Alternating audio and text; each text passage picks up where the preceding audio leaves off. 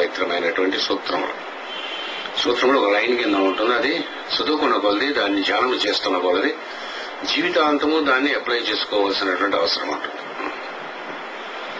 ఇటువంటి సూత్రములు యోగములకు సంబంధించిన సూత్రములు పతంజలికి కంటే మించినటువంటి సూత్రములు ప్రపంచం యొక్క లిటరేచర్లో ఇంతవరకు పుట్టలేదు. ధైర్యంగా నేను చెప్పగలను. ప్రపంచంలో ఉండేటటువంటి అన్ని లిటరేచర్స్ నేను చదివాను, అన్ని స్పిరిచువల్ బుక్స్ చదివాను. ఫ్రెంచ్ లో ఉండేవి, జర్మన్ లో ఉండేవి, అన్నింటిలో ఉండేటటువంటి అన్ని కూడా నేను చదువుకున్నాను. ఇంత సింథటిక్ గా ఇచ్చినటువంటి ట్రైనింగ్ ఎవరు ఇంతవరకు ఇవ్వలేకపోయారు. అందుచేత పరమ పూజ్యుడైనటువంటి పతంజలి మహర్షిని నమస్కరించుకుంటూ శ్రీకృష్ణ భగవంతుడిని నమస్కరించు మాస్టర్ ఈకే గారిని ఏం చేతంటే నేను చెప్పబోయేటువంటి ప్రతి పలుకు మాస్టర్ గారి యొక్క ఉపదేశం ఏదైతే ఉండదో అదే పలుకుతా. నేను సొంతంగా ఇందులో చెప్పవలసిందే ఉండదు. అయితే ఈ సూత్రంలో ఏమిటి నేర్చుకోవాల్సింది ఏమి ఉండదు. జీరో ఆచరించవలసింది ఉంటుంది. ఇది ఫిలాసఫీగా కానీ థియాసఫీ కానీ ఏ రకంగా కానీ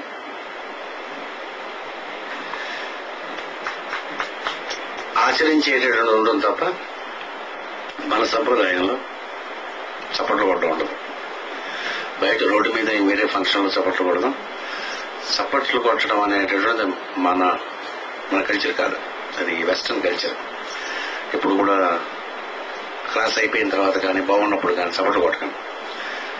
చప్పట్లు కొట్టడం అనేది అది వెస్టర్న్ కల్చర్, నాకు అక్కర్లే.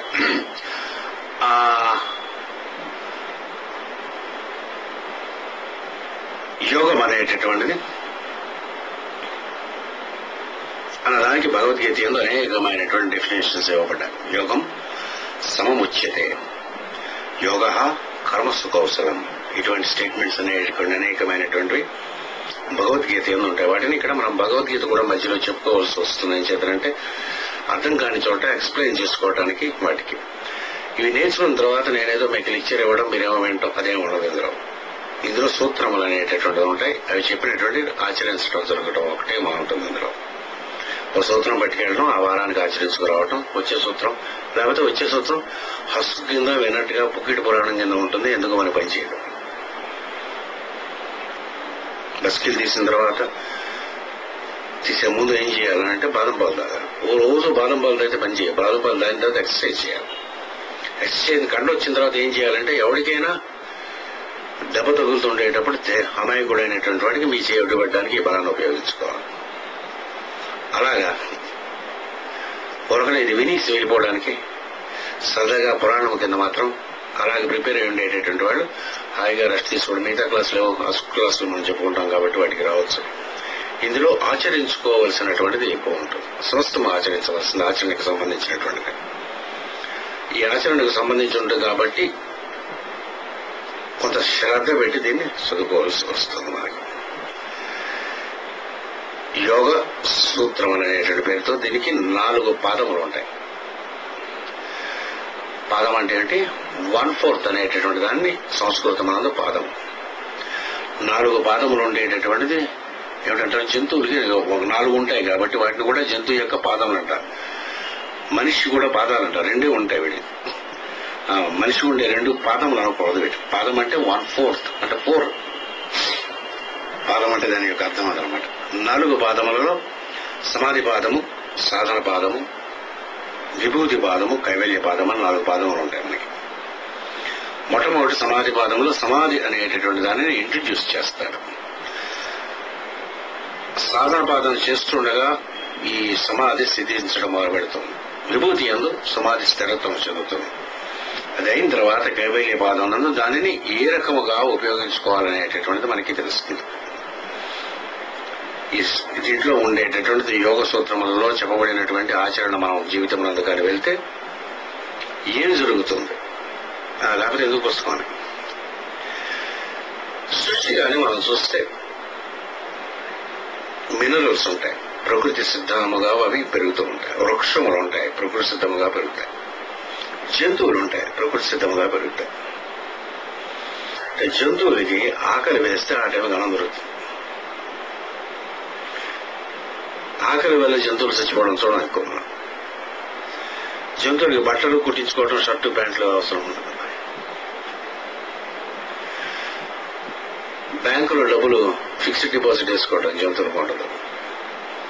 రేపు ఎలాగనుకో కుర్తి ఏమి ఉండదు జంతువులు. తమాషగా మన నేచర్ అబ్జర్వ్ చేయాలి. సమస్తమైనటువంటి ప్రకృతి వాటికి సిద్ధింపజేస్తుంది. మానవుడు అనేటటువంటి ఆయన వచ్చిన తర్వాత ఒక చిన్న ఎవల్యూషన్ లో ఒక చిన్న తేడా వచ్చింది. చాలా విశిష్టమైనటువంటి, చాలా బాధ్యత కలిగినటువంటి ప్రకృతి ఏం చేసిందంటే మానవుడికి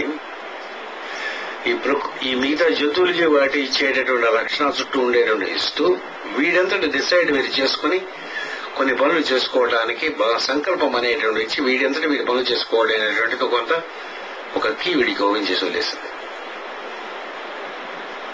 మిగతా వాటి వీటికి ఉండదు. అలా ఈ చేసుకునేటప్పుడు సుఖము దుఃఖం రెండు తెచ్చుకుంటుంటాడు. జంతువులు యోగానుసారం ఏం అక్కర్లేదు. జంతువులు యోగం నేర్చుకోక్కర్లేదు. మనం ఏం చేస్తాం, మనకి ఇచ్చినటువంటి ఫ్రీ విల్ ఏదైతే ఉంటుందో ఆ విల్ని మిస్యూజ్ చేసుకోవటం వల్ల, సక్రమంగా యూజ్ చేసుకోవడం చేత కాకపోవటం వల్ల మనం ఏం చేస్తాం, జీవితాన్ని కొంచెం అటు ఇటు తిప్పుకుంటాం. దాన్ని మళ్లీ సర్దుకోవటం కోసం ఎప్పటికప్పుడు యోగంలోనికి వెళ్ళవలసి వస్తుంది. యోగ జీవితము లేనటువంటి వాడు, యోగమును అనుసరించినటువంటి వాడు ఎన్ని పురాణములు ఏవి చదివినా సరే ఏమీ పనిచేయదు. సమస్త పురాణముల యందు యోగం అనేటటువంటి చేసుకోమనే చెప్పబడి ఉంటుంది. రామాదులే యోగ వాసిష్టం అని ఉంటుంది. రాముడు లాంటి మహాత్ముడైనటువంటి అవతారమూర్తులు, కృష్ణుడు లాంటి అవతారమూర్తులు వాళ్ళ గురువు దగ్గర ఈ యోగం అనేటటువంటి నేర్చుకున్నట్టుగా మనకి పురాణ గ్రంథములలో ఉంటుంది. అంచేత కంపల్సరీగా మానవ జాతి ఎత్తినటువంటి వాడు యోగం అనేటటువంటి దాని యందు ఎంటరై, యోగం అంటే ఏమిటి అదే ఈ పుస్తకం కాబట్టి మీకు యోగం గురించి చెప్పుకుంటాం. యోగం అనేటటువంటిది కంపల్సరీగా తన జీవితం అనందు ప్రవేశపెట్టుకుని యోగ అభ్యాసము చేయటం అనేటువంటి నేర్చుకోవాలి కంపల్సరీ. దానితో ప్రకృతితో ఈయనకి ఇచ్చినటువంటి ఫ్రీ విల్ ఏదైతే ఉంటుందో ఆ ఫ్రీ విల్ అని ప్రకృతికి అనుసరిస్తూ తను వృద్ధి పొందడం అనేటువంటిది వస్తుంది. ప్రకృతి విరుద్ధముగా పనిచేయకుండా, ప్రకృతి వీడి ద్వారా ఏదైతే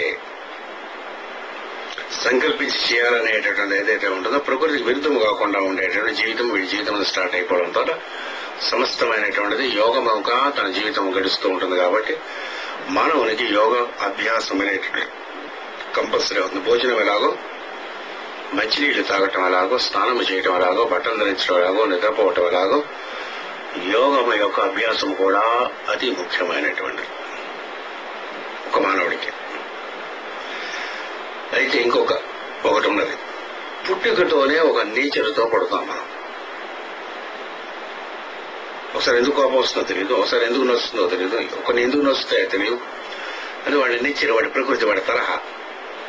ఈ తరహా మారడానికి భక్తి కానీ మిగతా ఏ సాధన కానీ పనికిరాదు. ఒక్క యోగ సాధన చేస్తేనే మారుతుంది. కంజెంటల్ గా వచ్చేటువంటి డిసీజెస్,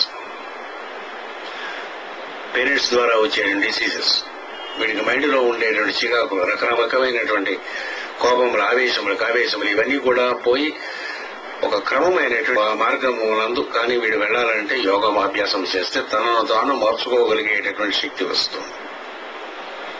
తను తాను మార్చుకోడు, తన దిశను మార్చుకుంటాడు. అంతవరకు ఉండేటటువంటి ఇంద్రియములు, మనస్సు అనేటటువంటి తన వశమునందు ఉండకుండా తనను అనుసరించి వెళ్తాయి. లోపల మనకు తెలుస్తుంది ఎలా వెళ్తాయి. తర్వాత సరదాగా ఈ దేహం, మనస్సు, ఇంద్రియములు మనం చెప్పినట్టు వెంటనే మొరబడేస్తాయి.